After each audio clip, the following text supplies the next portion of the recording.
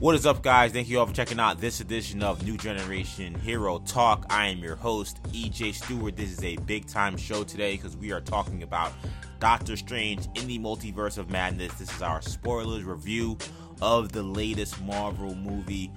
Really a very important movie given the ramifications for the multiverse. We've been talking about this film and what it could mean about bringing in new characters for a long time. We start to see some of those new characters introduced in this movie. But it really did kind of stick to its guns as being a Doctor Strange film. And I'm very curious about what my guys have to say about it. It is a movie that I think for the most part people are liking, though there have been some polarizing opinions. Some people did not like this movie. This movie is probably one of the more unlike Marvel movies that we've seen recently. They definitely did lean into the horror theme for this one. I certainly enjoyed the film, but I'm very curious to hear what my guys got to say. And we're going to talk about it for this next hour or so. So sit back, relax. Hope you guys enjoy it. Again, this is going to be a spoiler discussion. So if you have not seen Doctor Strange and you don't want to get spoiled, we're happy to have you listen. But you might want to pause this podcast, find your local theater, watch the film, then come back and hear our thoughts on the movie. If you don't care about spoilers, then sit back, relax, and we'll tell you everything that happened. And if you watch the movie and you're very curious to hear what we got to say, once again, this is going to be a very exciting conversation. So really excited to do this podcast. Joining me, my co-host, starting with Shamari Stewart. Sham, this is a film that has done exceptionally well at the box office. You're looking at a $185 million opening in the U.S. and Canada, a $450 million opening worldwide. What does that say to you regarding the strength of this film at the box office? Well, honestly, I think the box office strength, or the box office numbers, point to, of course, very good marketing and very persistent marketing, particularly, the past few weeks, but, also the fact that it is a decent movie, or just that the word of mouth hasn't been, abysmal, No. So, yeah. I think these are the kind of numbers that you would expect from a Marvel movie that has as much in it as they had kind of led people to believe was in it. Right. So I think these numbers are about what would have been expected. Okay, I'll toss it over to Kendall, our other co-host who joins us this week. Kendall, what do you feel about this box office performance? Are you surprised, and what does it tell you? I think the box office, obviously in today's day and age, you kind of have to take the box office, anything as a positive. Obviously, we remember days where the box office was real bleak a couple years ago, but sure. Or non-existent rather. But so it's hard to say. And obviously, in this new era of streaming and all this, and how these companies make their money, it's so unique that for me, I think of course money making is still very important when it comes to movies, but I feel like in the general culture of film and cinema, I think we've seen a stronger emphasis on reviews in recent years, and Rotten Tomatoes scores, for example, as a thing that people look at as well. So it did pretty well in terms of like you said, in terms of the box office. The Rotten Tomatoes not as high as I think they would have liked, but you'll take it if a movie makes a lot of money. But when you compare it to its competition, I don't know what the box office was for everything everywhere all at once, but the Rotten Tomatoes for Doctor Strange, by the way, was 75, I believe. For everything everywhere, it's at 96. So, which is also a multiverse movie, ironically enough. So, that is not a number that I think Marvel is probably happy about. But again, just like the box office, you take what you can get at this point.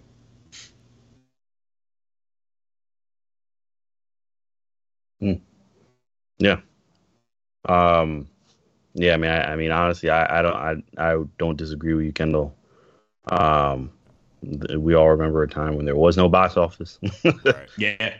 which is basically what you had kind of brought to mind here. So, um, yeah, yeah. I think it's pretty well said, and I mean, I don't know. Sometimes when it comes to like you know, the Rotten Tomatoes, I feel like they're looking more at that bottom line, honestly. Yeah, Um, definitely. Are either of you so, guys surprised by that Rotten Tomato score? Which is, still certified fresh, 75 right now, but You're saying after seeing the movie or just after going seeing, into the movie? after seeing it, after seeing the movie, Okay. I'm not. Yeah, forget about. We'll get into expectations in a bit, but just after seeing this film, are you surprised at the number? Whether it be you think it's too high or too low? Just No, I'm not surprised. interesting. no, yeah, Both. no, yeah, Okay. I could see, why some people would be like, oh, this isn't what I wanted from this movie, and I mean, it's not a perfect movie, Mm. which we'll get into that as well. So let's get into it, man. Let's get into our thoughts on this film. So again, this is Doctor Strange in the Multiverse of Madness. This is our spoilers review. So once again, if you've not seen the movie, not the podcast for you if you don't want to be spoiled. We're gonna go very deep into these conversations. I'm gonna begin the movie with a simple question because this movie had very high expectations. We've talked about these expectations for months now about what we hope to see, what we thought we would see. Now we know what we have in this film. So I'll go to Kendall first. Did this movie meet your expectations? Plain and simple. Did this movie meet my expectations? Uh, I mean, I think the honest answer is probably no. I don't think that is, and I don't think it has to be bad. It doesn't have to be a bad thing necessarily that it didn't meet my expectations because sometimes expectations get a little too lofty. Um, you know, it's like sometimes we set our expectations a little too high. You may have in sports you may have a draft pick that you expect to win you 3 championships and win 5 MVPs and he only wins one MVP in his career. Was he a disappointment? I mean, I don't know. Probably not, but and that's what this movie is. I think the expectations were probably set a little bit too high on my part, but um, I think the big thing was not only just the sheer amount of cameos. I thought that there'd be a larger.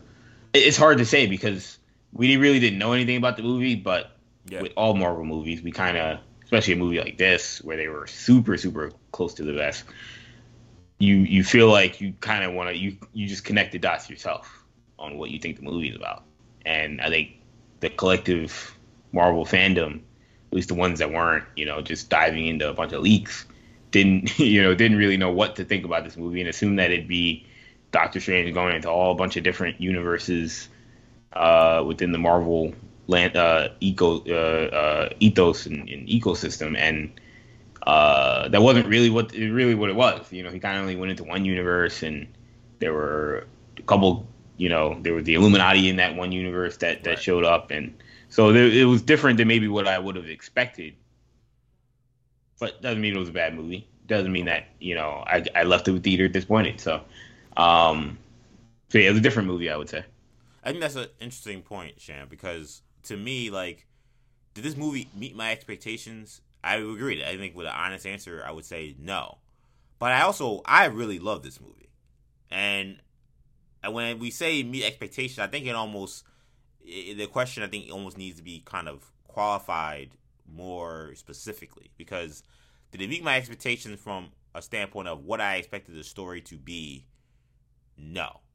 But did it meet my expectations in terms of quality of movie and my overall enjoyment? For me, that was yes. So it's almost like a two-part answer for me in answering my own question.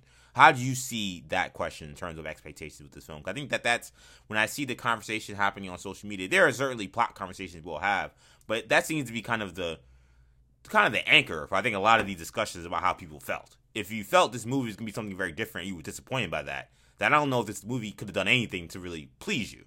But I think there are other people who maybe didn't have those expectations, or even if they did, like myself, still came away saying, I still enjoyed a lot of aspects of this movie, and I still overall enjoyed the movie. Where'd you stand on that? Yeah, I mean the whole thing about expectations is a little because there's, like you said, there's so many different kinds of expectations. There's just what I expected to see, Right. and there's the level of expectation in terms of how much you enjoyed it, you know, and I mean I would say it met my expectations, you know.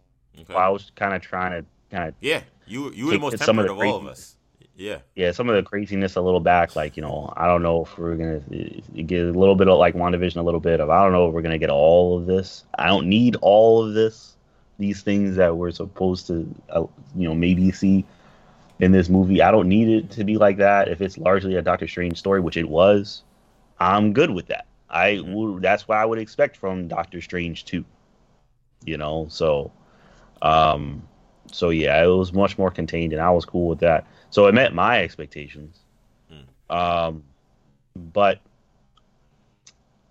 I don't know. So I do think some of the expectation stuff definitely got out of hand, and I think for a lot of things, for anything that's not Avengers, some of the tie-in stuff, people probably need to lower what they're expecting to see.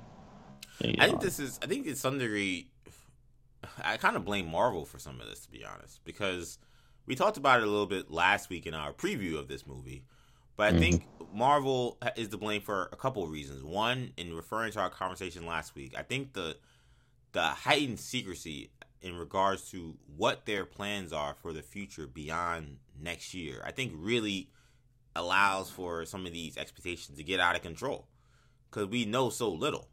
We know we're getting an Ant-Man movie.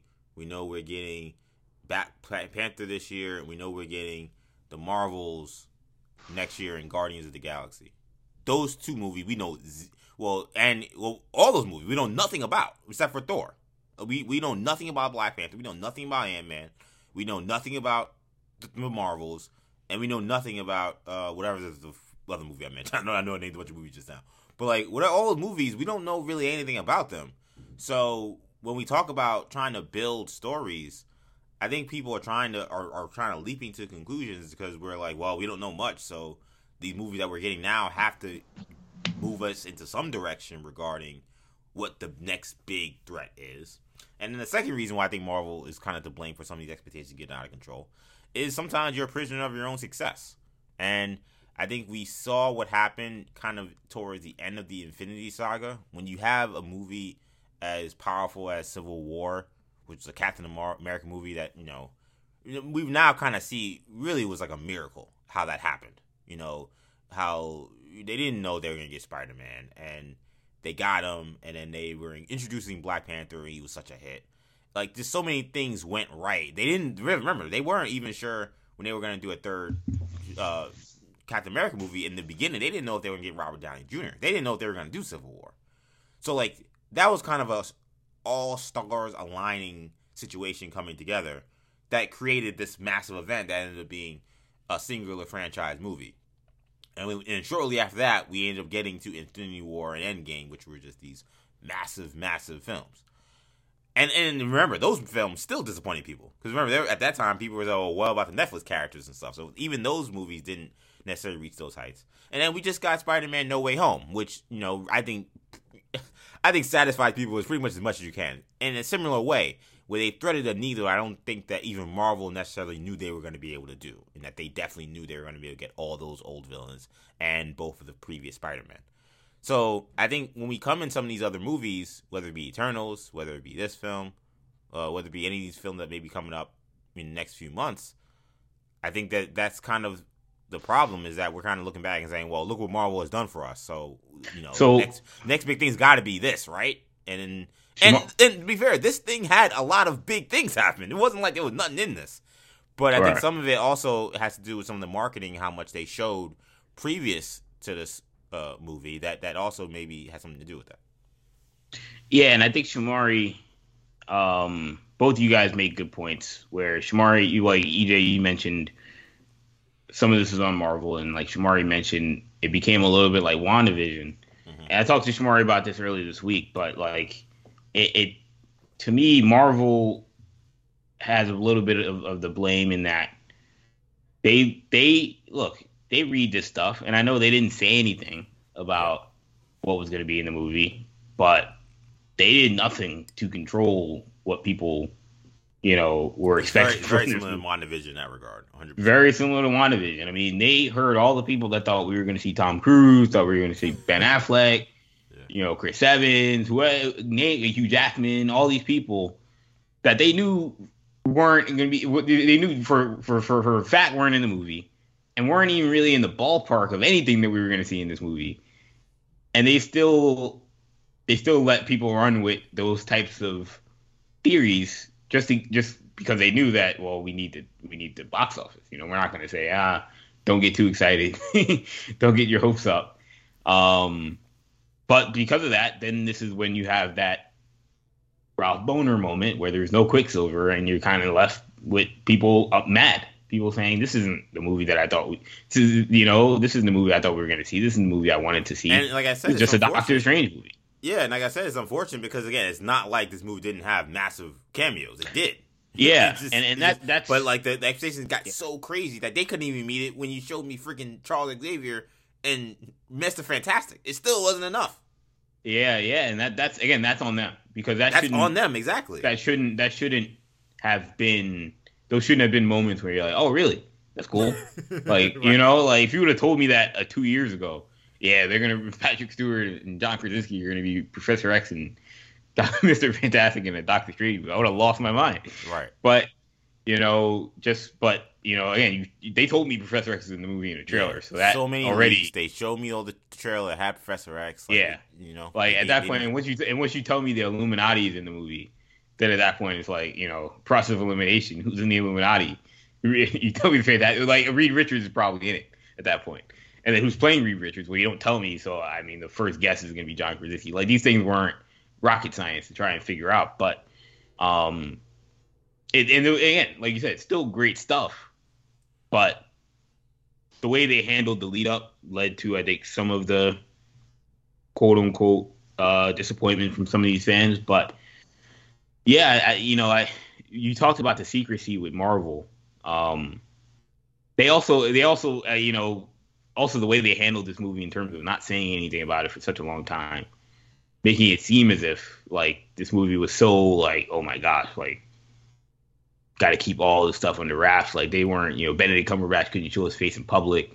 There were no set photos and all that. Like it was a lot. I mean, stuff that you would think, oh, why don't we do this for every movie? But they definitely do not do that for every movie. Part of me watching this movie is like, I don't know if they needed to do all that. Like this movie. I know there's certain things. It's also the inconsistency in the tact because, they do that, but then again in the trailer you're showing me Professor X in the TV spot. Showing me Captain Carter. Showing me Captain Carter.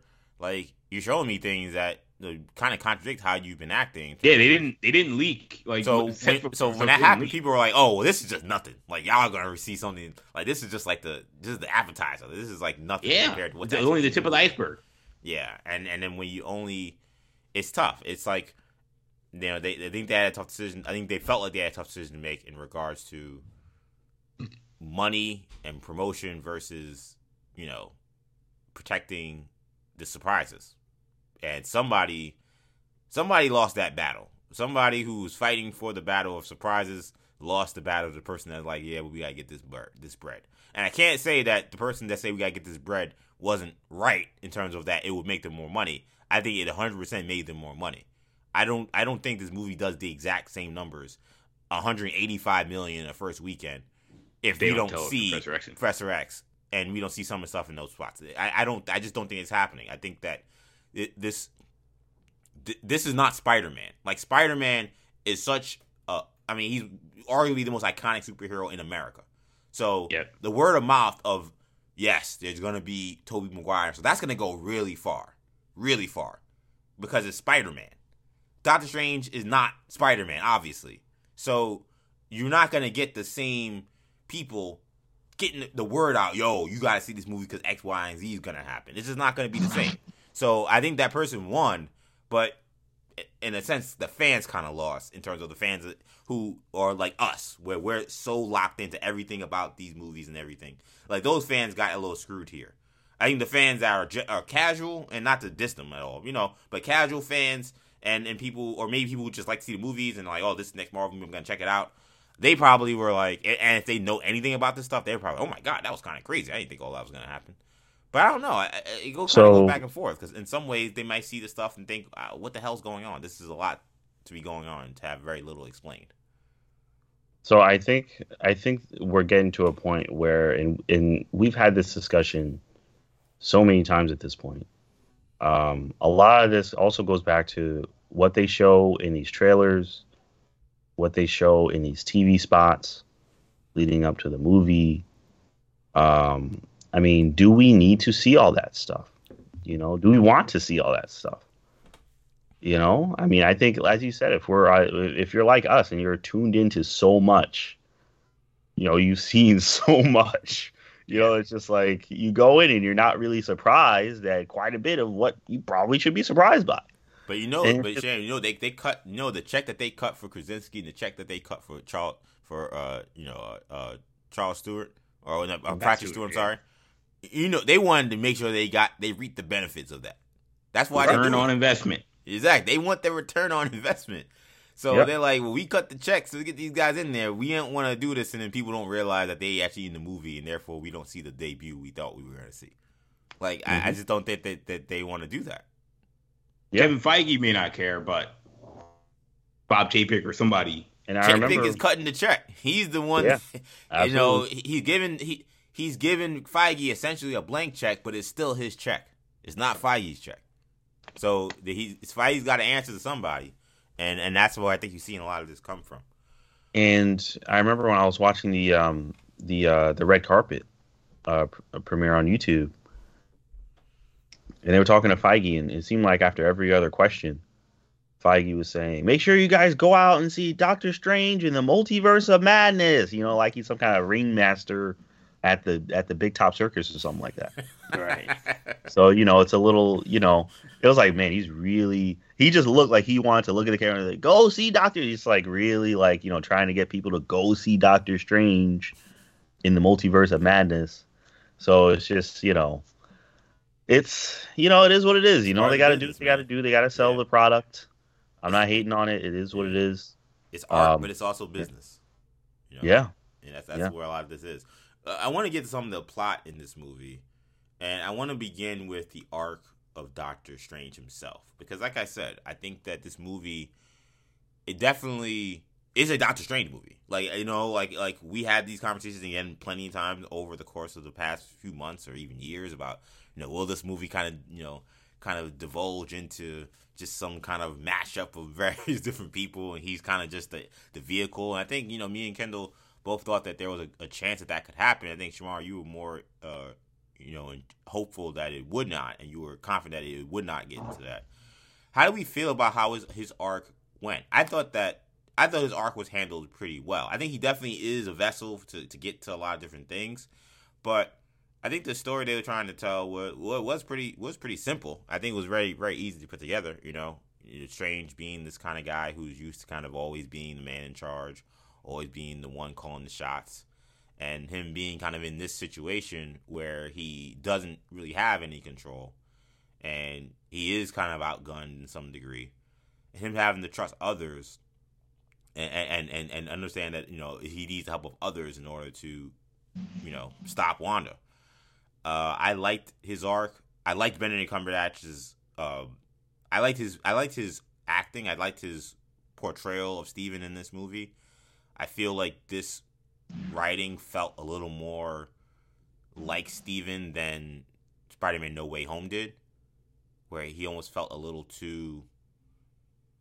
I don't know. Spider-Man No Way Home is written like like those scripts are written a certain way. It's not to say this was like a super serious movie, because while it was violent, Raimi is not. He can be. He put a little camp in this, which is what all his movies have. But there was just something about kind of his portrayal of Steven that just felt a little more comfortable to me. I enjoyed him throughout this film. Kendall, what did you make of Strange's arc and Cumberbatch in this film? That was a great last point you just made there. Yeah, I mean, I think Doctor Strange was, in my opinion, far and away the best thing about the Doctor Strange into the Multiverse of Madness. I mean, Benedict Cumberbatch was excellent. I mean, that's how it should be, right? You know, I mean, the movie's called Doctor Strange. I'd hope Doctor Strange was good, but yeah, Benedict Cumberbatch was phenomenal. You know, I mean, even just the opening scene where, you know, he's at the wedding and he takes he jumps off the balcony and does the cape trick and jumps into battle. I mean, you really feel like, and Marvel's obviously really good about opening, you know, fight sequences, sort of showing off like their superhero in their most superhero form. And that's what it felt like. You kind of forget that like Doctor Strange is a superhero. Like we think of him as a sorcerer and an Avenger and whatnot, but like he's yes, he's different than Spider-Man, but in some ways he's no different than Spider-Man, or he's no different than someone else. Yeah, so his crime fighting is a little different. He's not, you know, fighting necessarily the gangster or the person. Yeah. But, you know, hey, there's if he has to, a mystical situation that happens in New York City is on his watch, he's going to be the person that's going to resolve it. Which is what he had to do in that opening scene. Yeah, exactly. And so that was cool to see. But yeah, I mean, I thought Benedict Cumberbatch was again, he was phenomenal. You know, I thought his story arc. I totally agree with what you said about, you know, it's been a while since I've sort of seen this Doctor Strange. Like, yes. And Scott Derrickson didn't do this movie, obviously. This was Sam Raimi and Michael Waldron wrote it, but this felt the most like the Doctor Strange that we met in his first movie than we've seen since that movie. You know, I mean, we've seen him in Endgame, we've seen him in Infinity War, of course, we saw him in No Way Home. Yeah, like I'm watching this movie and I'm not thinking back to, oh, remember that scene in Endgame where he did that or he said that, or remember that scene. Every time he talked, I kept going back to his first movie, and that's not always the case. I mean, like, you know, when I see Tom Holland, you know, when I'm watching No Way Home, I'm not necessarily thinking of this is the kid from Spider-Man: Homecoming, you know, or sometimes I'm thinking, oh, yeah, this is the kid from, Civil War, or this is the kid from, you know, Avengers, Infinity War. But yeah, no, I mean, I thought Cumberbatch was excellent. The story arc made sense. You know, I was a little worried when they said, you know, early on Christine Palmer was going to play a big role. I'm like, where is she going to fit into any of this? But I thought it made enough sense, and I thought it worked. You know, I mean, I have issues with the story, but in terms of his performance and his arc, I thoroughly enjoyed it. But yeah, I thought that Doctor Strange was the best part of this movie. Okay, so that's high praise from Kendall. How do you feel about Cumberbatch in this film, Sham? I thought he was great. Yeah, I mean, he just has a strange character down. You know, it's hard for me. It would be hard for me to see anyone else in live action as Doctor Strange. At this point, yeah, he's done a fantastic job. You know, he's done a fantastic job. I love this story from beginning to end. You know, like you said, he always needs to be the person in control and stuff. And, you know, to the point where he would even kill, you know, a girl and take her power. Yeah. Because he's like, oh, I have to fix this. You know, and it's like, no, you have to trust other people. And, yeah, it was good. It was a really good story. You know, everything with him and Christine and, you know, and how he handled, you know, Wanda and everything. It was honestly, it was great. Doctor Strange did a great job, or well, of course he did. He won, but Cumberbatch did a good job. You know, the writing I thought was good. When it came to the story, and the dialogue, I thought was good. I thought Cumberbatch did a great job. So I don't really have any complaints when it comes to Doctor Strange. You know, you've done a good job as an actor when we just start calling you the character. Yeah, you know, like, calling you Doctor Strange. Like, I don't think anybody's sees Jared Leto and says, "Man, that Morbius he's a good actor, man." Yeah, no, he has. Can I used to have seen more?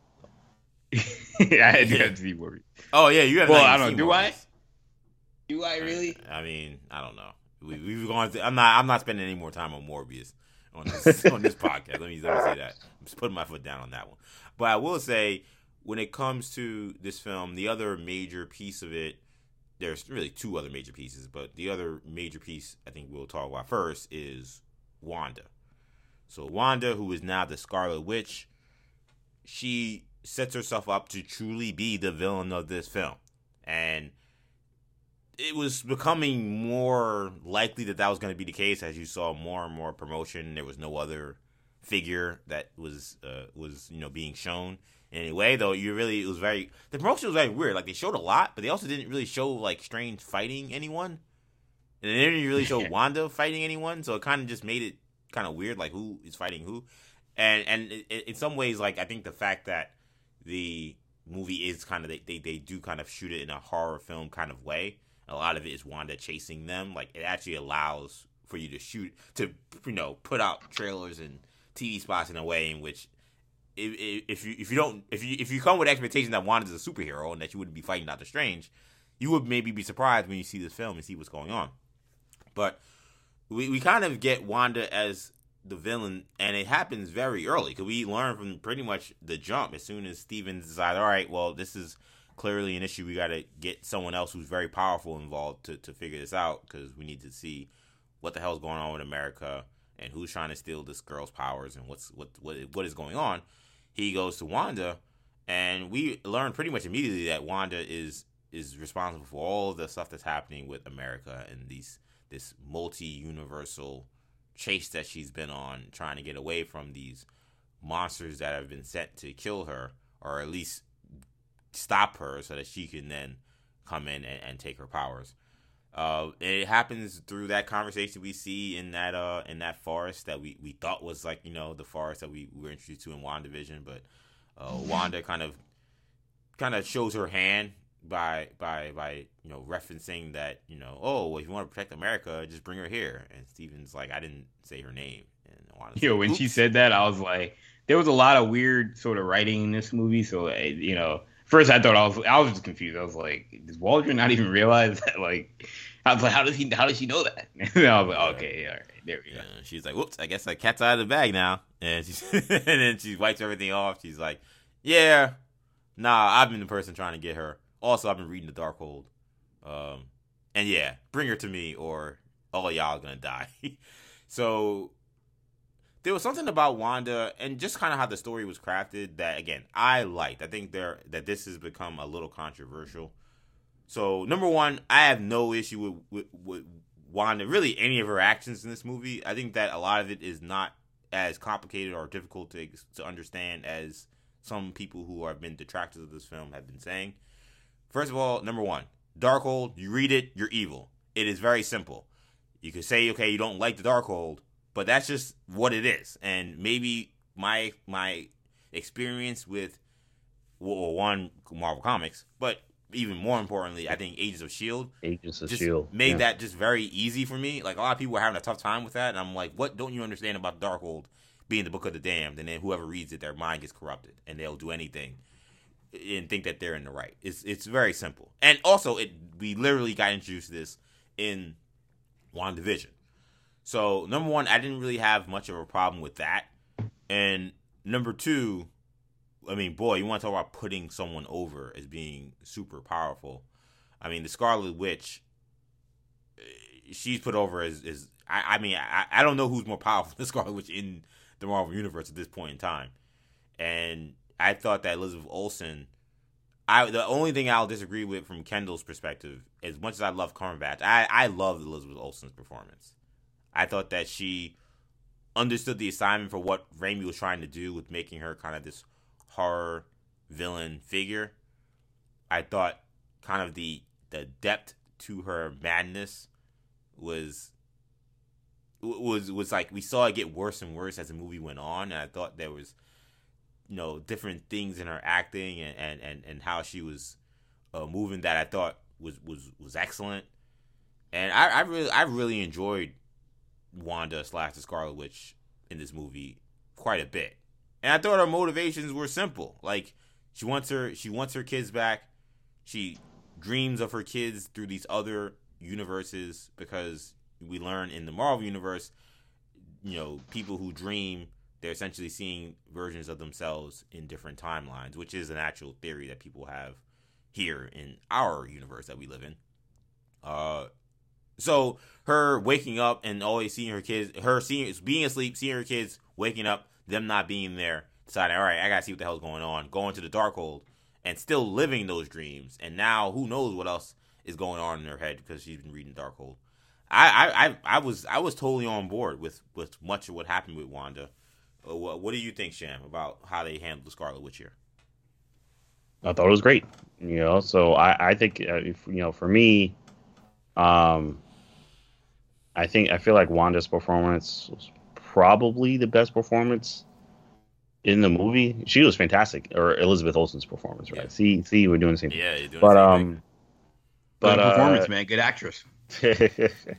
But it's like she did a great job. She did a great job as Scarlet Witch. She is extremely powerful in the movie. So, and yeah, I agree with you, EJ. I didn't see any kind of plot holes or anything like that when it came to what Wanda did and why she did it, or whatever. She had a Darkhold. She was corrupted. And I thought they made it very clear in the movie. It's just in the movie as a contained thing. I thought it was very exactly. Clear. They explain, that this book. And that's where this is gonna get very interesting, because this is, I think, was your first real assignment for, like, hey, Marvel gave you some homework to watch WandaVision. And, like, really, it's only, like, they didn't even go as deep with it as they could have in terms of the WandaVision connection.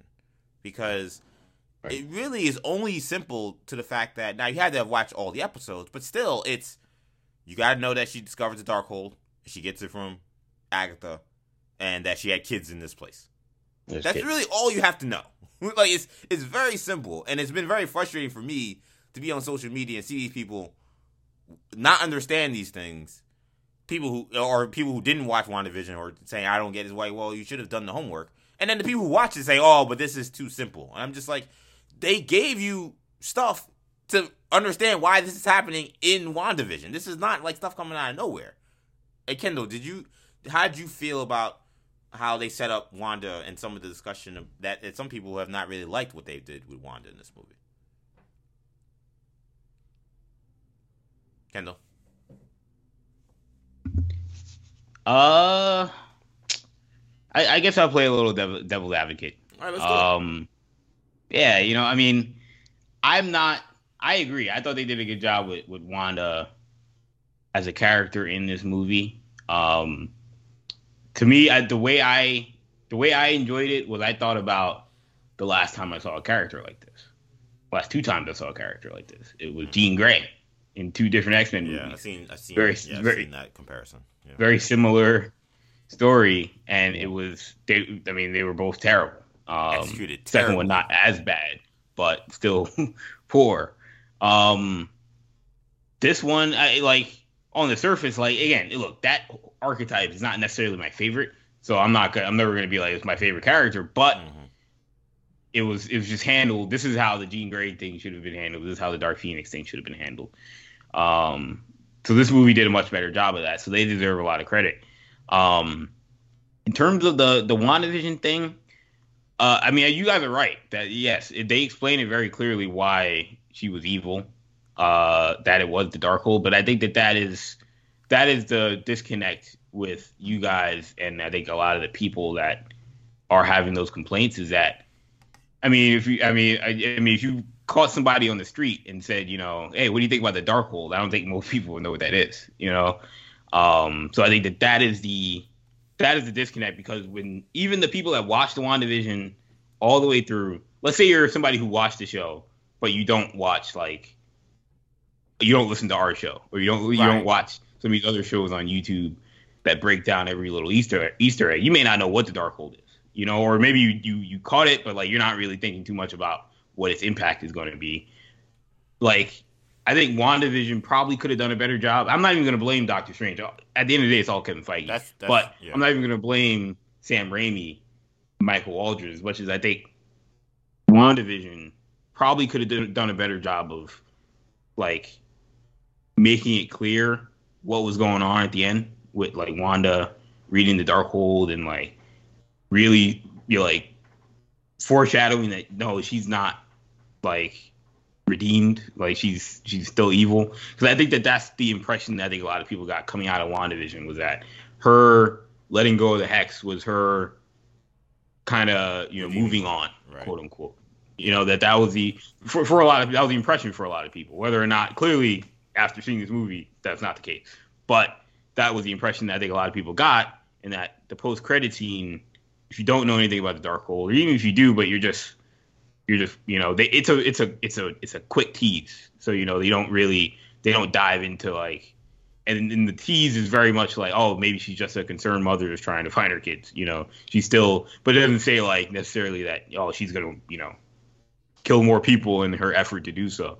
So that's where I think that's where I think the disconnect happened. But other than that, I mean, I think that ultimately, I thought that I thought she was great. Like you said, super, super powerful. What that says about the Illuminati is another conversation. But when it comes to Wanda, yeah, I mean, I thought Elizabeth Olsen did a very good job. But yeah, story-wise, one or the other, there's I don't even, again, it's a disconnect. It's not really even, it's hard to blame them because it's on the viewer. Yeah.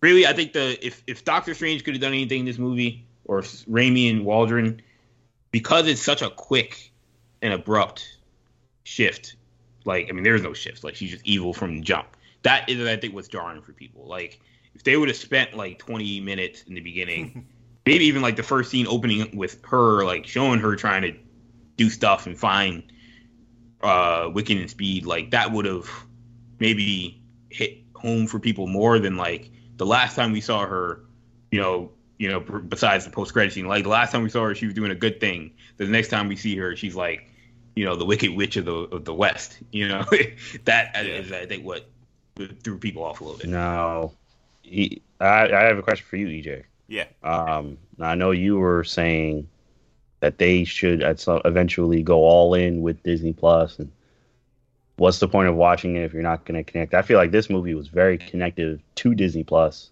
to the point where it was almost kind of required watching to feel like you're. Yeah, I feel bad for the people that didn't watch WandaVision because they didn't know what was going on. Right. So, EJ, what did you think of how they handled that in this movie? Yeah, I liked it. I felt like it felt like it made it okay. I feel like I earned something having watched WandaVision, because that's why Kendall's point about maybe another 20 minutes is so fascinating. I think that at the end of the day, this is where that Disney Plus conversation is so important, because this is a movie. When we first saw the runtime, everybody saw 2 hours and 7 minutes or whatever it was, and they were like, "What the hell?" Like, that's like, and again, it's not super short, but considering what we thought we were gonna see and what they were gonna have to try to explain, we were like, that just seems like a short movie for this. Like, you thought this would have been at least 2 hours and 20, 2 hours and 30. And I don't know if anybody would have thought 3 hours, but I think it wouldn't have shocked nobody if it would have saw 3 hours. But, I think Raimi, who is, he's from a certain cloth where I feel like he doesn't feel it's necessary to do 2.5, 2:45 or 3 hour kind of movies for stuff like this. I think he wanted to be very disciplined in kind of getting to the meat and the crux of the story. I actually enjoyed that I didn't have to go through some of the extra minutia, and we just got to the action and got to the main plot. Like I like that. I know some people would say, I disagree. Like, to me, like, when you sit back and I watch some of these movies, like, I'm going to exclude Batman out of that. Batman was a whole different animal. But I think when you look at some of these other Marvel movies that have been the 2.5 hours, almost 3 hour films, I don't know if I look back on any of those and think, oh, like, those 3 hours were definitely worth it. Like, they definitely need to do all three. I think all of them kind of felt like it could have been 10 minutes shorter. There's some Black Order scenes that probably could have been cut. Yeah, there's some Black Order scenes. There's some stuff in Endgame, kind of showing how bad the world is in the beginning. We're kind of like, some of the time. There's some Bruce Banner. There's some Bruce Banner, Scarlett Johansson, Black Widow scenes that could have been cut. Yeah, let's keep it a buck. Like they didn't necessarily do all that much with that extra time. I'm keeping it 100. I love those movies, but I don't sit here now and think, oh, those movies earned those 3 hour runtime. So like this was refreshing because it's like, oh, well, yes, what we saw in WandaVision, given what they're telling me what this story is, which is because she's been continuing reading the Darkhold, and she thinks she can find her kids, which we know she cares about deeply. That's why she's doing this. I'm like, all right, well, I know everything now. And yes, let's get to the action. Now let's get to the plot.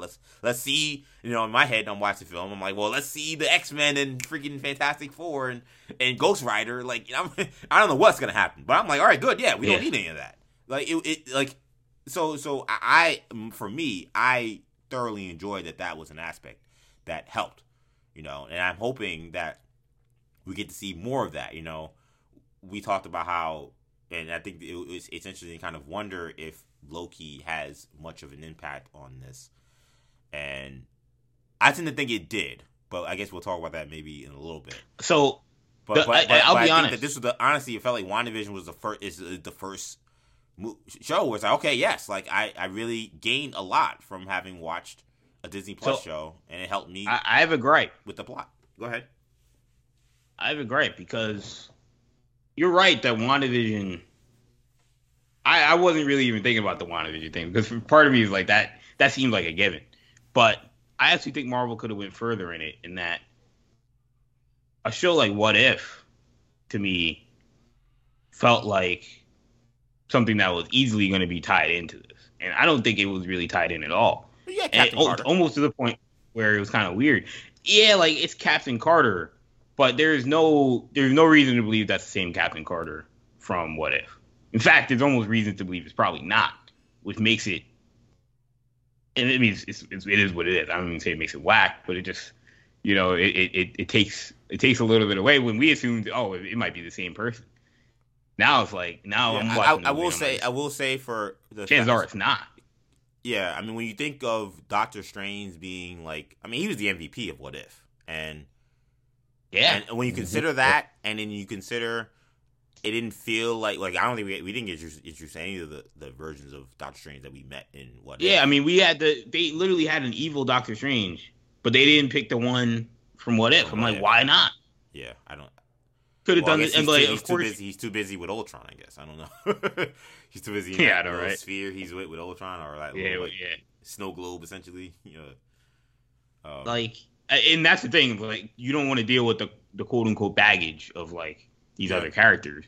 Like they show us the zombie thing in the trailer, and you're thinking, oh, like this is the Marvel zombies, like, they're tying into What If, and when's the Watcher going to show up, and we, Captain Carter and all this different stuff, and there's none of it. I'm like, we got more multiverse stuff in like What If and Loki and all this than we did in this movie. No, it's fair. It's very fair, and it's a very good question that Sham had posed. So let's get to, before we get to America Chavez, I do want to talk about America, but I do first want, we need to have an actual real conversation about the Illuminati. So we get to, they eventually, as Wanda, she just wrecks the freaking all those sorcerers, and Carmitage. Yes, exactly. Just completely just lays waste to them. They eventually are able to get away. They're sent through the multiverse, and it's weird. We see them go through different worlds, and sometimes they're cartoons, and sometimes there's other people. But I didn't really catch anything that would have been like kind of Easter eggy. I had to probably watch it again. But I didn't. I kind of thought that was a little bit of a missed opportunity, where maybe we could have seen something that was very obviously a nod to something, whether it be X-Men 97 or anything, but nonetheless, they eventually get to this new Earth, I believe is 838, Earth 838, and, what Steven decides, all right, well, we're going to figure out what's going on, we got to go to, the Sanctum being we see run by this Earth Sorcerer Supreme, who is Karl Mordo. Mordo, not trusting the Strange, takes them to his other friends, the Illuminati. And that's where we're introduced to the Illuminati, which includes Baron Mordo, but also includes Maria Rambeau as Captain Marvel, Peggy Carter as Captain Carter / Captain Britain, and then the Charles Xavier, one we also knew we were going to see, coming out in the yellow hover wheelchair, or I guess hover chair. It's not a wheelchair. I guess there were no wheels. The yellow hover chair, known to be the X-Men 97 or X-Men animated series chair that he was in. Black Bolt, which I think was I don't think it was a super stunner, but I think considering who was playing him, I think that was maybe a surprise to some people. We talked about that too. We did talk about it. You were like, "There's no way they bring Anson Mount back." I know. Said, yeah. And then there he was. He was Black Bolt. Mari's guy. Full costume, tuning fork on his head and everything. And the last one being John Krasinski as Reed Richards. So Shamari, man, I know you were grinning ear to ear when you saw that one. So Shamari's the Aerosmith engineer. Let's give it a share. I mean, in the flesh. You saw these actors. You saw this team. You saw a little bit of their story and why they don't trust Strange. It's stemming from their Strange having read the Darkhold in their efforts to defeat Thanos, and them having to feel like, well, we got to kill this guy because he's been reading the Darkhold, and he's even though we finally did defeat Thanos, he's caused me problems in between that we can't do this anymore. And then we see their interaction with Wanda when Wanda is able to dream walk into the Wanda of that Earth and attack the Illuminati. Does not end well for them at all. What was your thought, Sham, on just how the Illuminati was handled in this film? I have zero complaints. Zero. Okay. Zero complaints. So some people, I know it's very polarizing. Some people didn't like, I didn't like that the Illuminati were here, and then they were killed off, or I didn't like this one was in the Illuminati, that one was in the Illuminati, or whatever. I had zero complaints. I mean, Professor X, me and Kendall talked about it a little bit beforehand. Patrick Stewart he's getting very up there in age. He's getting very up there in age. I don't know if Kendall's going to bring that up at some point. I would think so, but he's getting up there. He's getting up there in age, to the point where, I wouldn't have minded seeing a McAvoy, or I still wouldn't mind, quite frankly, seeing a McAvoy. And I'm not saying I don't want it, or I was disappointed with seeing Patrick Stewart. I don't want to imply that. I was very happy with it. Especially when they had the X-Men music. I was like, oh my God. Oh my God, yeah. Oh my God, it chills. Yeah. There's goosebumps all over the place, chills. It was crazy. You just get flashbacks of yourself, just watching the show late at night. It's crazy. So yeah, I'm not upset about it, but it was very noticeable how much he's aged since even the last time we saw him as Professor X, which I'm not. What was that, Logan? I think. Yo, I saw somebody on Instagram or Twitter, I think, said, and it was sad because I love Patrick Stewart and I love Professor X, and I like that they did the hover chair and everything. But somebody was like, "Yo, Charles Stewart, he looks like a kid in a high chair."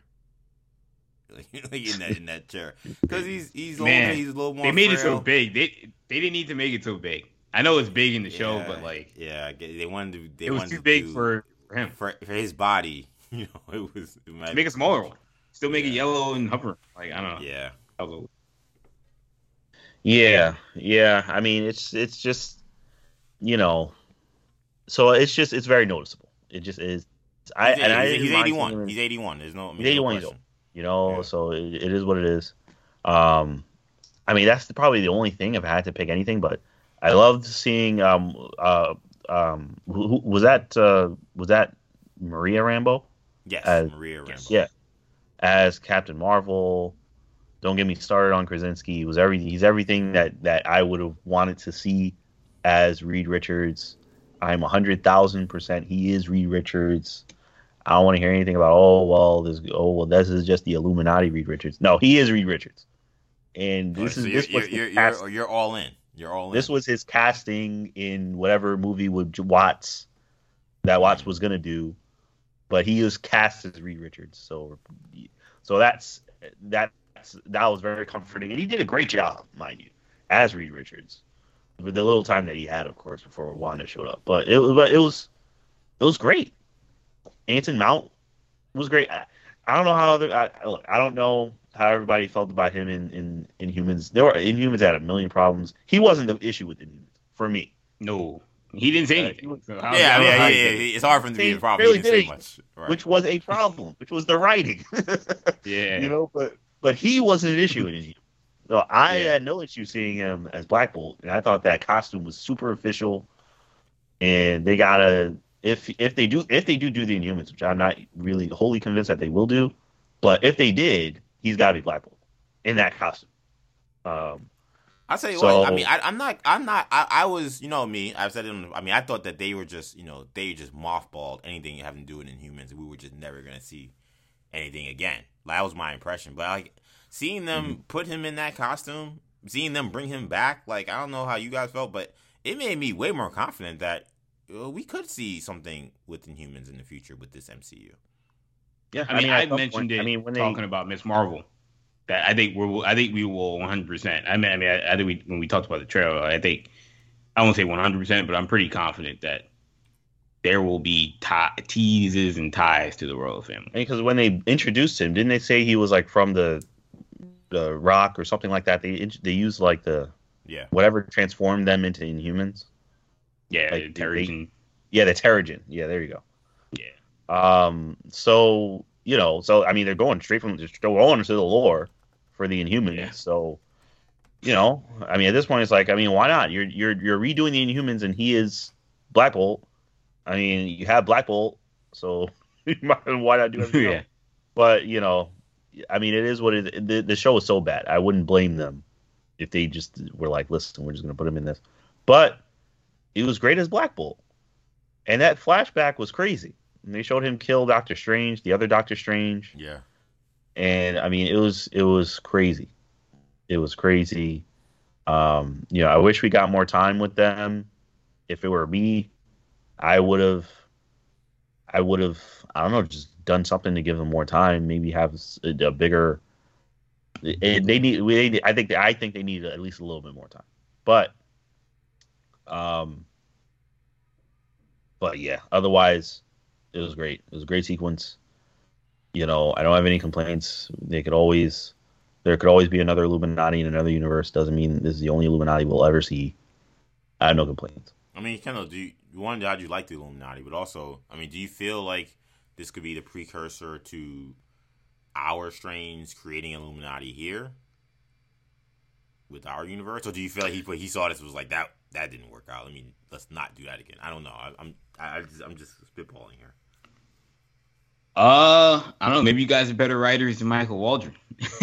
Wow. No, but I like Montreal. I'm not gonna diss him like that. I'm just asking. It was, man. I'm a fan of heels. But yes, you are. Yeah, I don't know. So look, I didn't love the handling of the Illuminati. I'm probably overall a thumbs down. Okay. There were aspects of it that I enjoyed. Obviously, Shamar hit the nail on the head. John Krasinski was, the great casting. He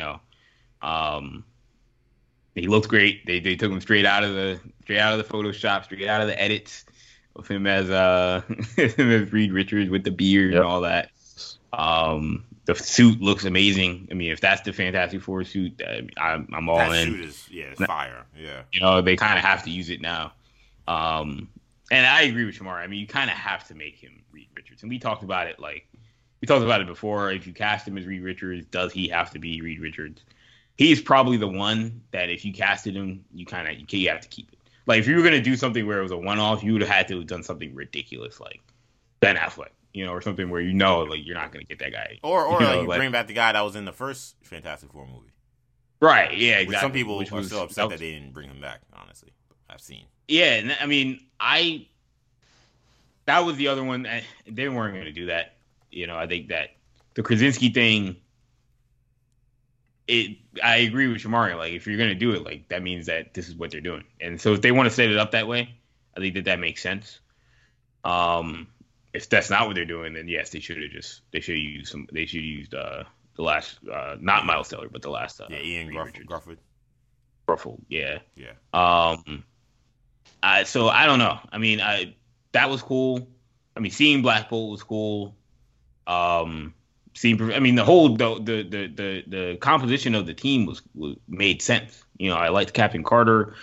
There were some good moments, good lines. I liked I could do this all day, and all that. But I like that too. To me, I think, you mentioned that they used the Illuminati to prop up and put over Scarlet Witch, and I don't think that should have been their function. It was just, I don't know. I mean, I didn't take pleasure in seeing like Reed Richards and Charles Xavier and Black Bolt just getting like slashed and diced up and blown up. It's very, very much like the beginning of Invincible. The first episode of Invincible, where it's like, man, I was just starting to like these guys. Yeah. Very, very good point. Definitely. Yeah. But yeah, no, I mean, in terms of Professor X, Shamari's right. Yeah, I was going to mention that, Charles Xavier looks old. I mean, Patrick Stewart looks old. Charles Xavier definitely looked old in this movie. We definitely can't see any more Patrick Stewart.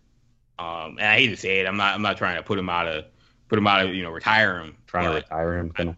Yeah, I'm not trying to retire him. He's fine as Picard in Star Trek, but if we're getting another Charles Xavier, it's got to be either recast or it's got to be James McAvoy.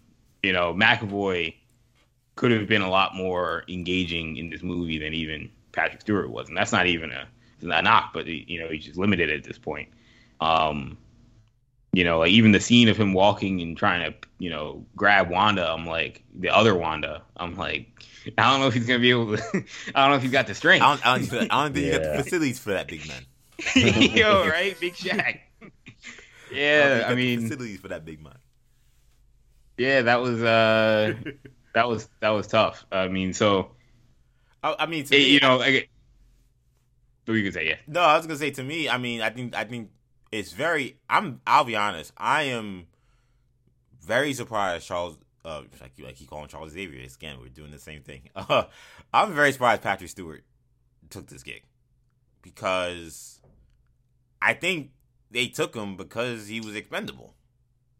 I think that there's no way he's going to be Charles Xavier in the 616 MCU or whatever. Whenever after Secret Wars happens, whatever continuity we're gonna be following post we see the mutants, he ain't gonna be Charles Xavier. There's no way. So now, could McAvoy be? I mean, he's young enough. He's a great actor. He's great as Charles Xavier. He could be, but I don't think they wanted to kill him off. I think they did it because they were like, all right, nobody is expecting him to be Charles Xavier. So him being in this movie is gonna be crazy. He's gonna get the cheap pop. And I don't want to call it cheap. The legit pop that it deserves. It's going to get the legit pop that it deserves. And it's going to, if we put him in the trailer, then it's going to bring people to the actual theater. Because like, oh my God, now I really got to see what the hell's going on. So it did its purpose, but I almost feel like this was almost beneath Patrick Stewart, if that makes sense. I mean, and that's maybe a bold statement. Like, this is the first time we've seen a mutant on a Marvel movie. So this was a big deal. He's the first mutant we've ever seen in Marvel, which is... You're right. It's important. But, I mean, I also feel like, I don't know if that was all he was going to be, which was a guy to show up, be an interesting cameo, and then get killed very, graphically. I don't know. I don't know if I was him, I would have done it. I'll be honest. Am I happy he did it? Yeah, he was thinking about the fans, and I'm sure he got a great check. I was going to say. So the money was probably there's some details. Yeah, the money was fantastic. There's some details we weren't privy to. Yeah, right. The money was fantastic, but I'm surprised he did it. I would have thought on face value that there would have been no check would have been good enough to make this be his last performance as Professor X. Though he did say that this may not be his last performance. But I think he did say that this week. But that this would at least be this would ensure that Logan is not his last performance. Like, I'm surprised that this was what got him out of bed. I'm surprised by that. Right. So, I think you hit the nail on the head when you talk about like just I thought that they did a good job in this movie overall, but I thought that they did not handle these characters with the right care that they should have. I mean, again, we're talking about Professor X, we're talking about Captain Marvel, we're talking about Mr. Fantastic, Black Bolt, especially those three in particular, because those are new characters that we hadn't seen yet. And, again, our introduction to those three are just them just getting wiped away. Well, Professor X. It's like wrestling, Kendall. It's like, we just talk about it. It was all to put over the threat that was the main event person at that point. Yeah, in time. Look, and I'm the guy. I like seeing Stone Cold. Whenever you do that, Kendall, I like seeing Stone Cold stun Kevin Owens. Like, I don't need to see Austin Theory or somebody go over. Yeah, but I think for them, it's like their thought is like, this is with wrestling. There's always got to be a payoff. It's all right if you're gonna quote unquote bury other major people to put over this person, you gotta have a payoff that works. And I think the payoff is gonna be TBD with Wanda. Wanda's story's not over, clearly not. So, I don't think you put her over as this insanely powerful person that cannot be stopped, not by any normal hero. Like, it's gonna take someone of similar, unlimited power to really stop her. What's the purpose? You've already lost. How could they make this? How could they make this right? And that's going to be up to a future movie. It's not gonna. It didn't happen in this one. You've already lost me in terms of.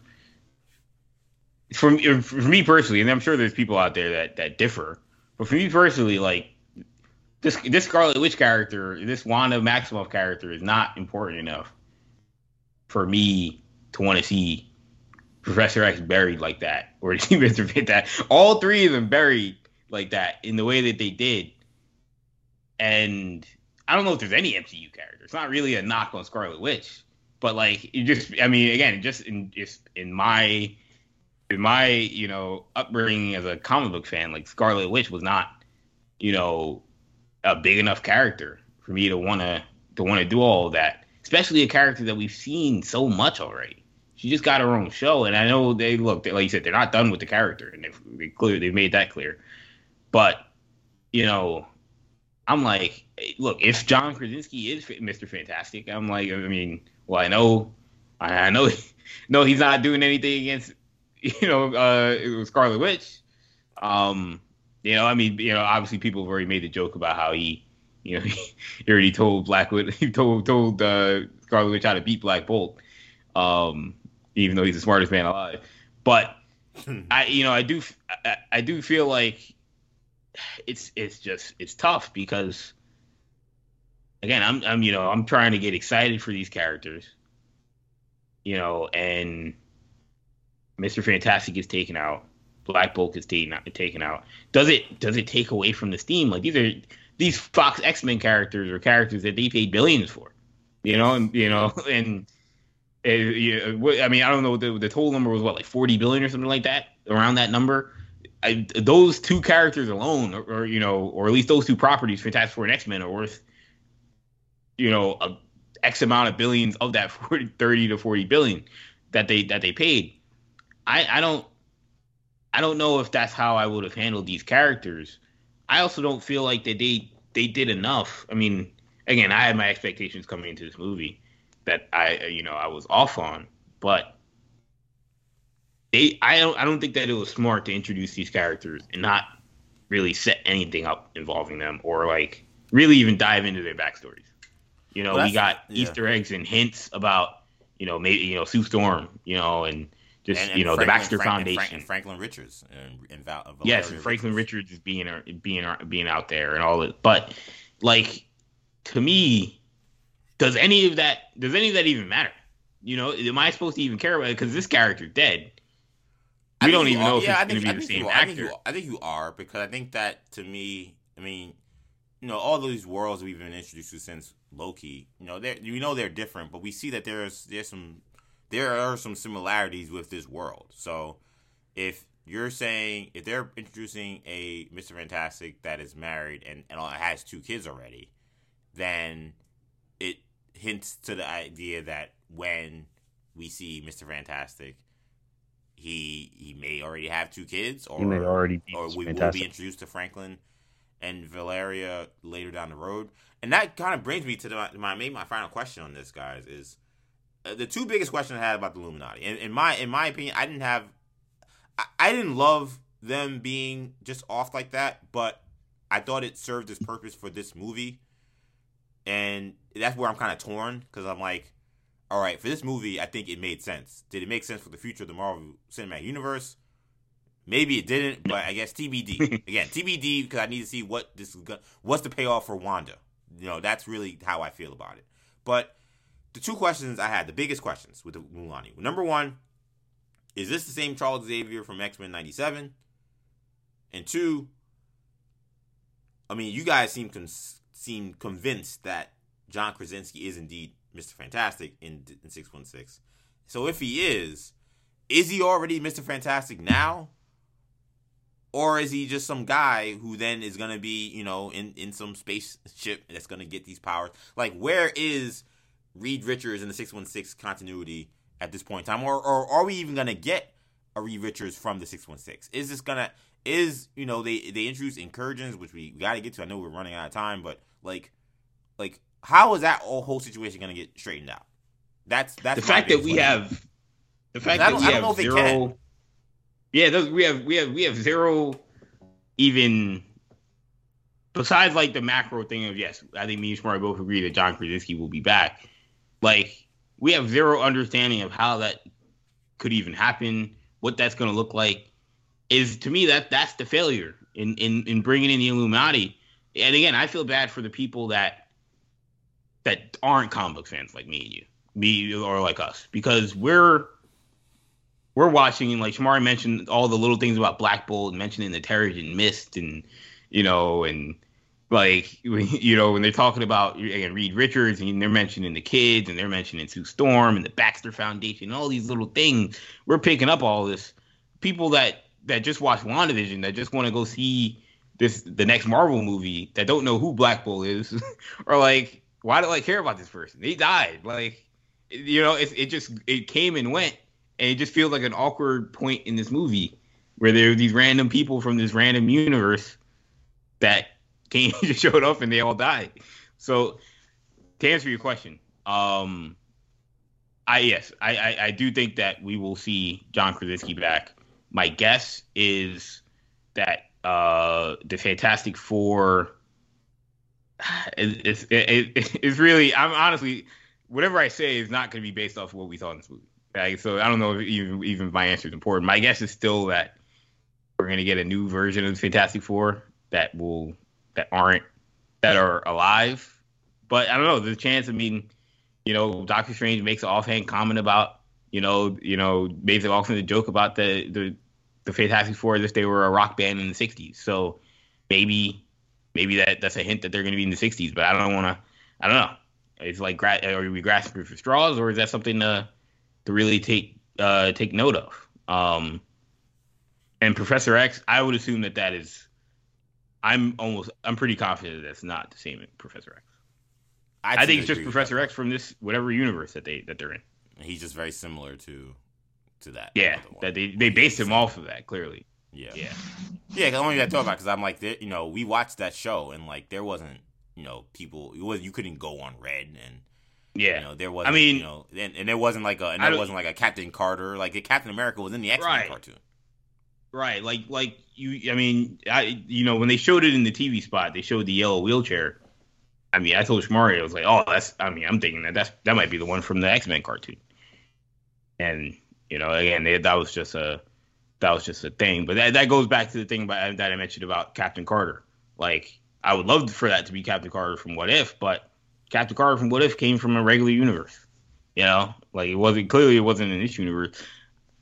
And also the offhand comment I made about you guys being better writers than Michael Waldron is that I would have 100%, like the writing, it was all there for them to set up that Doctor Strange was going to come back to his world and make the actual Illuminati. Like, if you would have told me that this Illuminati was like not the real Illuminati, like this was just like, you know, again, just some joke for Kevin Feige, and that the real Illuminati that Doctor Strange was going to come back and set up based off of that interaction, that would have made a ton of sense. And that he still might. I honestly, I would have. Yeah, I was going to say, it doesn't mean that's not going to happen.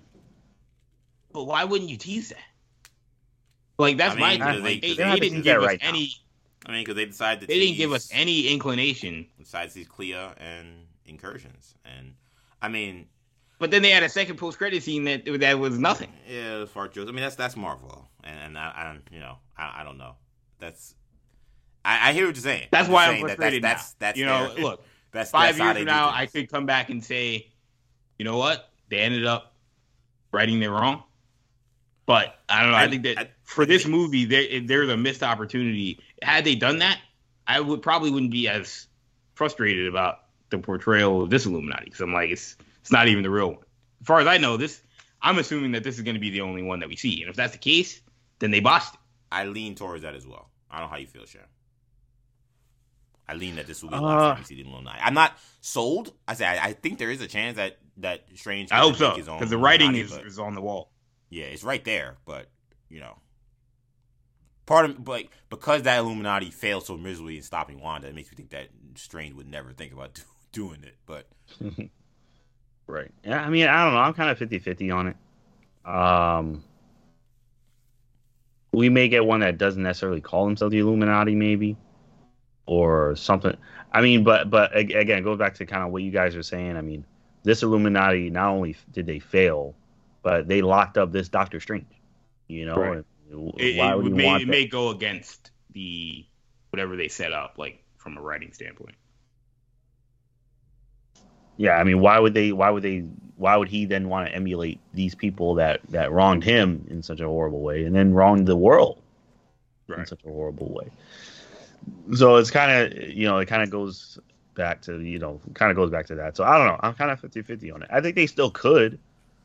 And there may be, I mean, we haven't seen Kang. There may be a huge threat that, we don't know how big the X-Men are going to be in the Marvel Cinematic Universe. But if they are, and something crazy goes on, which as we know will happen, and everyone needs to team up, or someone feels like they need to kind of use back channels to kind of start managing a lot of this stuff, it wouldn't shock me if we got an Illuminati. It's going to be interesting because I think this was a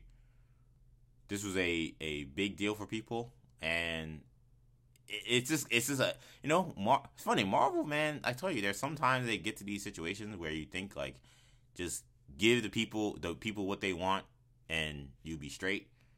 And I don't want to put this in the same ballpark necessarily as the Mandarin, the first time the Mandarin. But right, yeah. But sometimes they just get like right to the 1 yard line, and then they throw the pick to Butler, to Malcolm Butler. Like it's just like you could just ran the ball right in, and it's a touchdown. You win a Super Bowl. Like why? Ralph Boner stuff. Yeah, Ralph Boner. It's like he gave us the Illuminati. It all looks great. Okay, you decided to kill them all off in less than 5-10 minutes. Okay, they knew what they were doing. Hope there's something for this. Hope this is worth it. I don't know. Like, hope this wasn't. We want to have fun with something because we were Marvel. We could have fun with things because you always buy our content and you like us. It goes. But it's tough. It felt like a meme. Like it felt like. I mean, it is a meme. I mean, first of all, Black Bolt's death was awesome, but I mean, it's a meme. I mean, people are making jokes about it. I mean, it was it was one of the best parts of the movie, but because of it, it's now iconic. And I don't know if that's how.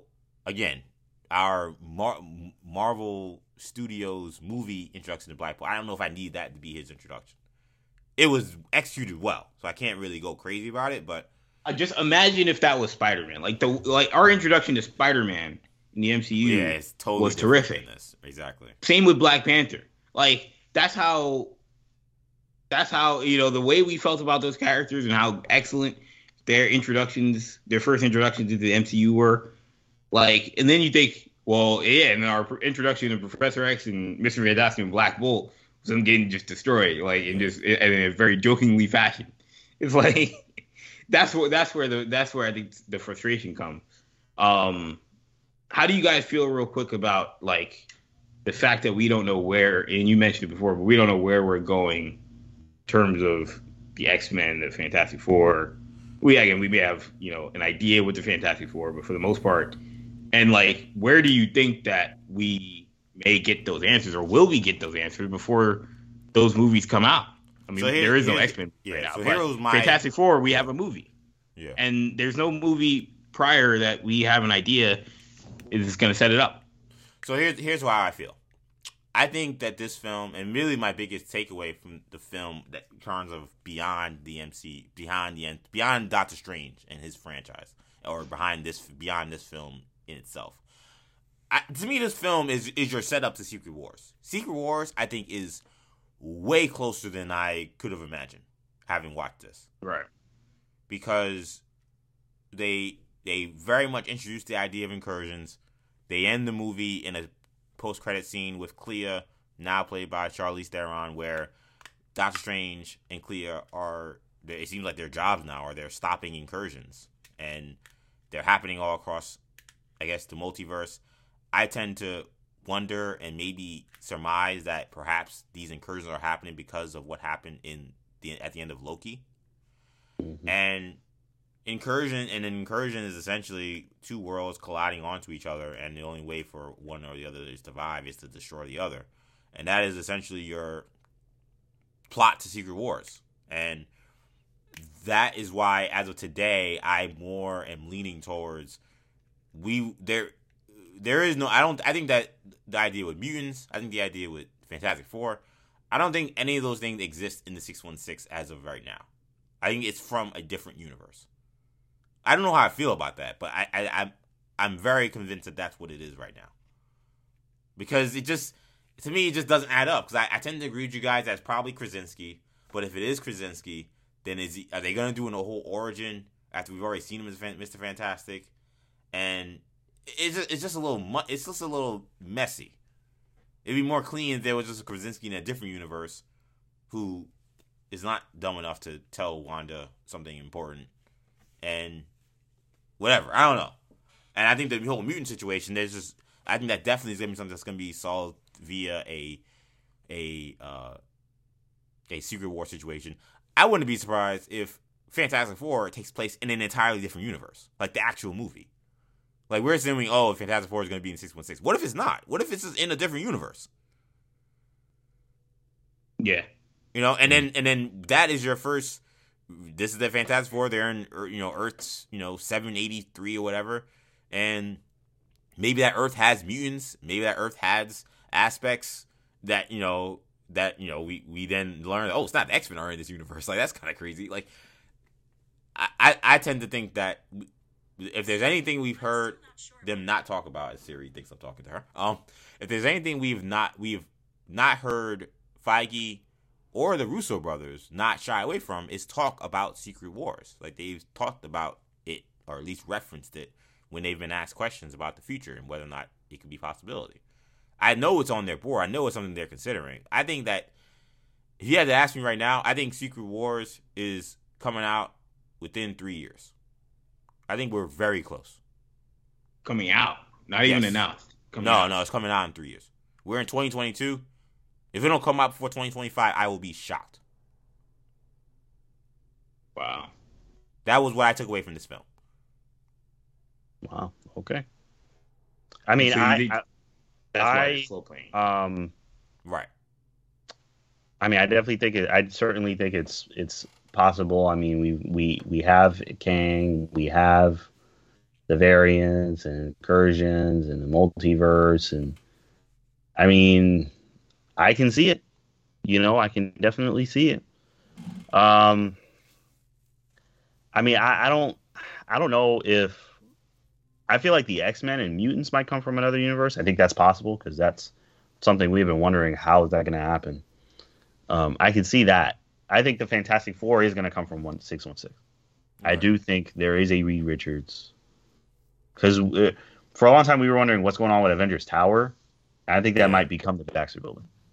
I think it's very, because we don't know what happened to it. They'll kind of show glimpses of it and different things, but we still don't know what's going on with it. Wouldn't surprise me if it was the Baxter Building, and this kind of Elon Musk like guy, Reed Richards, is doing all this whatever stuff, the science stuff. But he's not Tony Stark. He's much more into the actual science than himself, and all that. So it'll be. I could see something like that. I could see something like that happening in our universe, and I don't think there's anything about the Fantastic Four that would lead me to think that they should make the Fantastic Four in another universe as opposed to in this universe. Whether they want to literally make them show the mission into space or the other dimension or however they want to do the origin, or if they're already the Fantastic, either way, I would have no issue if they wanted to pull a Spider-Man and say, oh, they're already these superhero powered people running around and saving people in New York. Either way, I think they could do either one, and I don't think it would really cause them too much of an issue. So I think the Fantastic Four are going to be made in the current MCU universe, but I think the X-Men, I think EJ's theory, I think that might be a good theory for that. Yeah, I mean, I don't know. I just think that they set up too much with the multiverse, and the idea that, again, it's not going away. It's not a thing where it's like, okay, we're done with it now and then we move on. Like it continues in the. So another question I have in terms of, because we had a bunch of theories and things that we thought were going to happen in this movie. None of it happened. Obviously, none of it, but a lot of it didn't happen. Yeah. I was like 100% sure for like weeks and months that Chris Evans was going to be in this movie as a separate version of whatchamacallit, of Steve Rogers, because he's signed on to be in an MCU movie. What movie is that at this point? Is it Captain America 4? I don't know. I tend to think that I don't. Is it Secret War? Didn't we hear that it's not Captain America 4? That was the word, but I don't think that they said that for a fact. Okay. But we just assumed that, like, why would he be in that? I mean, it's Captain America. Maybe but he did something. Maybe it's Secret Wars. Who knows?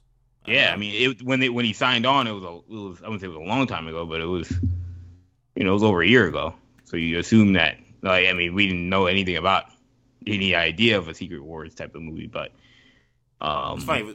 The dude that is doing Captain America 4, and Malcolm Spellman, yes. Spellman. Remember, he made that comment about like man, like there's so y'all don't even understand the stuff that they got that's not even being announced yet. Yeah, that was like I think about those comments they're not nothing. Like those comments mean something. I hear those things and I'm like, okay, and then I see what I just saw in this movie. And this movie again did not give me a lot of answers. And remember Loki. It did present a lot of questions though. And I'm just remember Loki when they wrote in the TVA when they were explaining what a multiversal war, Yeah, exactly. And at the time we were like, oh, a Secret War. Like they just set that up. And then Michael Waldron comes from that, writes this movie. It was kind of weird why they had him write this movie, but now he wrote it. Is he writing a Secret Wars movie right now? I think he could be. That could be very interesting. But yeah, I don't know where Steve Rogers is at this point. I mean, like you said, Captain America 4. We talked about maybe a Black Panther thing at one point, but it still seemed unlikely. And then after that, this was the one. It seemed so obvious. Yeah. Yeah. I don't know. Right now we're we're still in a little bit of a no man's land. I almost feel like, man, I just feel like we need to get to like Comic-Con, and or I guess another Disney Investor Day. I don't know. There's got to be something around the corner that could give us some answers. I feel yes, like Comic-Con, San Diego. Comic-Con I think would be the one. It is returning in San Diego this year, so and since it's the first one since the pandemic happened, I would assume Marvel is going to want to have a big presence there. Before we get to the end of the scores on the movie, the movie ends essentially with this showdown between America Chavez, who we didn't talk much about in this film. But I really liked America Chavez. I think her story, I think one, she kind of has a ongoing story that we'll continue to follow with, her trying to figure out or find her moms who she sent away in the portals. And I think, her remaining a figure in the MCU, right now she's working with Wong, trying to learn how to control her powers and become a master of mystic arts. She, you think about Young Avengers and things that could be happening down the line. I feel like Xochitl Gomez was good in this movie. I think that she'll have a future in the MCU. And this film ends essentially with her being smart enough. One, Steven, during what I thought was a wild sequence where he takes over the corpse that was in the 616 universe and dream walks with the corpse and uses it to fight Wanda and stop her from killing America, but then realizing that it was going to have to be America to stop Wanda, and America showing Wanda, giving her what she wanted, essentially, as she says, is sending her to that universe and having her attack, the other Wanda in front of Billy and the other young. Well, I can't remember his name. Billy, Tommy? There you go. Tommy. Billy and Tommy, who man, those kids are great. I love those kids. Talk about another thing, man. Like, they didn't age up. Like, are we ever gonna get Wiccan and Speed? Yeah, I know you were saying they were definitely gonna be in the Young Avengers. I don't know about that. Yeah, I don't know. TBD. We may never see them again. Yeah, TBD. I'm not gonna say never again, but I'll say TBD. TBD on that. But Wanda essentially, appearing as a monster to her children was really the only thing that got her to stop. Which, in my opinion, I thought was great. I thought it made sense. I loved America making that call to realize that was the move to do. And I also liked the moment between Elizabeth Olsen of that world and our Elizabeth Olsen. And her, she had every right to maybe be angry or whatever, but actually having empathy for Wanda. And I mentioned it to our parents when I was talking to them, but I think one thing that maybe probably went over people's heads, as she said, don't worry, understand that the kids will be loved. Remember that if our Wanda is having dreams of other Wandas living with, Billy and Tommy, remember, that means that other Wandas also having had nightmares of living Wanda's reality. So I think that she also empathized with Wanda's pain because she has felt Wanda's pain. And when you think about how they set that up in the beginning of the movie and how it ends with that, even though it's not explicitly said, I really thought a lot of that stuff worked. How did you guys feel about the end and America Chavez's debut in the MCU? I mean, I like the ending. I thought it was a very good ending. I thought it fit. I thought it worked. I liked the twist at the end where America kind of showed Wanda, kind of put a mirror up and said, "This is what you become." Mm-hmm.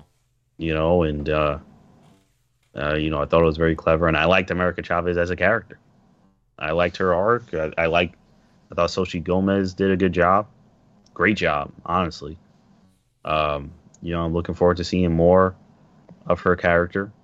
And yeah, I thought it was great, honestly. I thought I liked the end. Overall, I just liked the movie as a whole, which I'm sure, I'll reiterate when we get to grades, but I liked the end, and I thought America Chavez was a great character.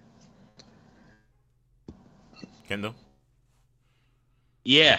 I mean, I agree. I thought America Chavez was awesome as well. It's one of those deals where you start to wonder, wait, who decides who gets Disney Plus series and who doesn't? because I could have watched an America Chavez Disney Plus series, and we may at some point anyway. But Yeah, you're right.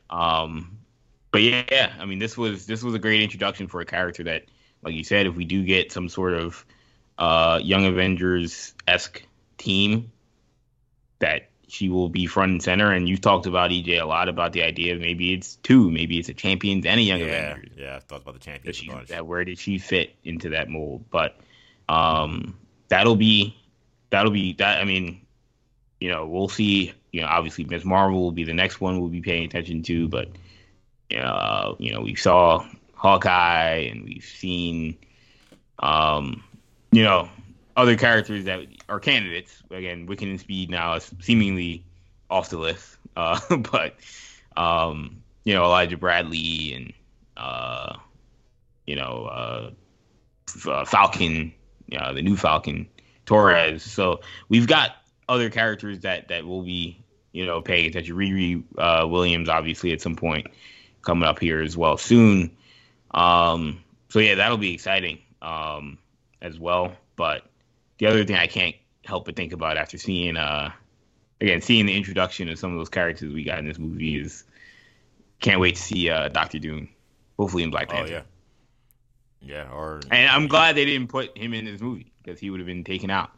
True that. So let's get to scores here. So I'll go to Sham first. What are you going to give out of 10 Doctor Strange in the Multiverse of Madness? I'll give Doctor Strange in Multiverse of Madness an 8.5 out of 10. I thought it was a very good movie. I enjoyed it. It had enough Easter eggs. It was a Doctor Strange movie, which I had asked for, and it delivered in that respect. Elizabeth Olsen was fantastic in the movie. Xochitl Gomez was fantastic in the movie. Cumberbatch, of course, was fantastic in the movie, as I expected. So it really had basically everything that I would have been looking for. I thought you could have gotten a little more time with the Illuminati. As much as I like the Illuminati, I just, I thought they could have extended that stuff a little more. Maybe make them seem more impactful and less kind of bumbling a little bit. So I thought that could have been done a little bit better.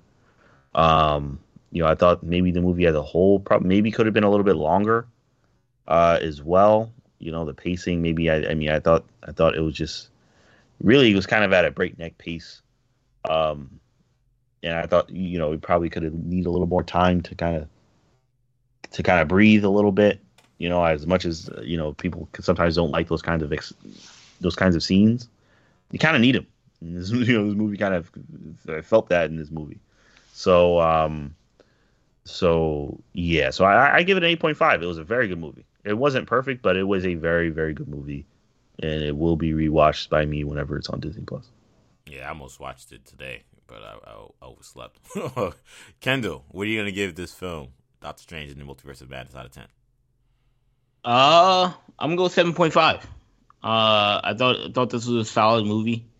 Good for a Doctor Strange sequel. In terms of the first one, I mean, I think it's better. Casey Elias was just not a great villain in the first one. Oh, terrible. I think that this one isn't. It's not hyper connected to the first one. They try to keep certain things, and I think Cumberbatch's performance is very aligned with the first movie. But anything that they set up in the first movie is not really introduced. Besides Mordo being evil, it's not really called upon in this movie. But yeah, I mean, I thought that this movie was solid. I thought Benedict Wong was great again as Wong. I thought he was great too. For a second there, I thought they were gonna chewy him, like in what was it, Rise of Skywalker? Oh yeah, he blow up. When they blew up the Death Star or the Star Destroyer or whatever, the ship. That's what I thought was going on with Wong for a second when he fell off the cliff. But glad that my guy Wong is still around. The scene of the sorcerers at Carmitage, all sort of rallying against Wanda was awesome. So yeah, there's a lot of good Doctor Strange stuff in this movie. I think the Illuminati stuff was a little disappointing. If you came to see a bunch of cameos, I wouldn't recommend that part of it. But from a Doctor Strange standpoint, I thought this was a very good movie.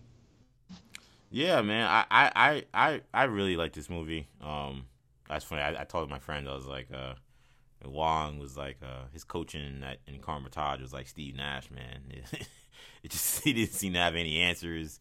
He's making all these calls and he's got young kids out there that don't know what they're doing, and it just didn't work out against Wanda Maximoff in that situation. But yeah, I'm gonna give this a 9. I thoroughly really enjoyed this movie. I can't really say I thought everything was perfect. I told you, some stuff about Illuminati, it's like a TBD for me in terms of how I felt about that. But I'm trying to just take the movie at its face value in terms of not necessarily looking at what it means for the future as much. And just as this story unfolded, I just found myself really enjoying it. I enjoyed Wanda's arc. I really enjoyed Steven's arc. I felt like he learned a lot about himself. I think him being able to understand that, he doesn't need to be the person holding the knife, quite frankly, I think is probably what leads him to Clea and allows him to kind of close the book on Christine, introduces him to Clea, someone who's just as powerful or maybe even more powerful than him, and is willing to lead him into certain places and through the multiverse and into the dark dimension in the post-credit scene. I think his arc worked. Again, I think Kendall made a great point. I thought Wong was really a little bit of an unsung hero in this film. I think he brings a lot of the humanity. I think even though he's the Sorcerer Supreme, in some ways, I feel like he kind of is us in terms of kind of countering Steven when he says things, I think something that, isn't necessarily true. Or just kind of embracing kind of some of the oddities of, what it means to be the Sorcerer Supreme. So much of it was so serious when we were dealing with it with Steven, whereas Wong, is much more lighthearted, and it's kind of funny seeing them going back and forth. But I dug it, man. I thought that, Marvel, their horror element to it, there were some question marks of whether or not that actually was something that we were going to see. They delivered, man. Raimi has that horror background. If you think, even if you watch those Spider-Man movies, there are horror elements in those Spider-Man movies and how he shot a lot of those action sequences, especially sequences, introducing new villains or, the villains of those films. Overall, really loved it. I'm going to give it a high grade. I'm going 9 out of 10 for Doctor Strange in the Multiverse of Madness. But that's going to do it for this edition of New Generation Hero Talk. This is our Doctor Strange in the Multiverse of Madness spoilers review. Of course, if you enjoyed this show, you can catch all of our podcast episodes on the New Generation Podcast Network. That's on Apple Podcasts, Spotify, SoundCloud, Stitcher, and TuneIn. Also, be sure to check us out on YouTube. You can catch our videos, New Generation Media, on there. And follow us on social media. We're on Twitter, New Generation Pod, Instagram, New Generation Podcast. You can also follow us on Facebook by searching New Generation Media. And make sure you follow us individually on social media. You can find Shamari on Instagram and Snapchat, MCShan22.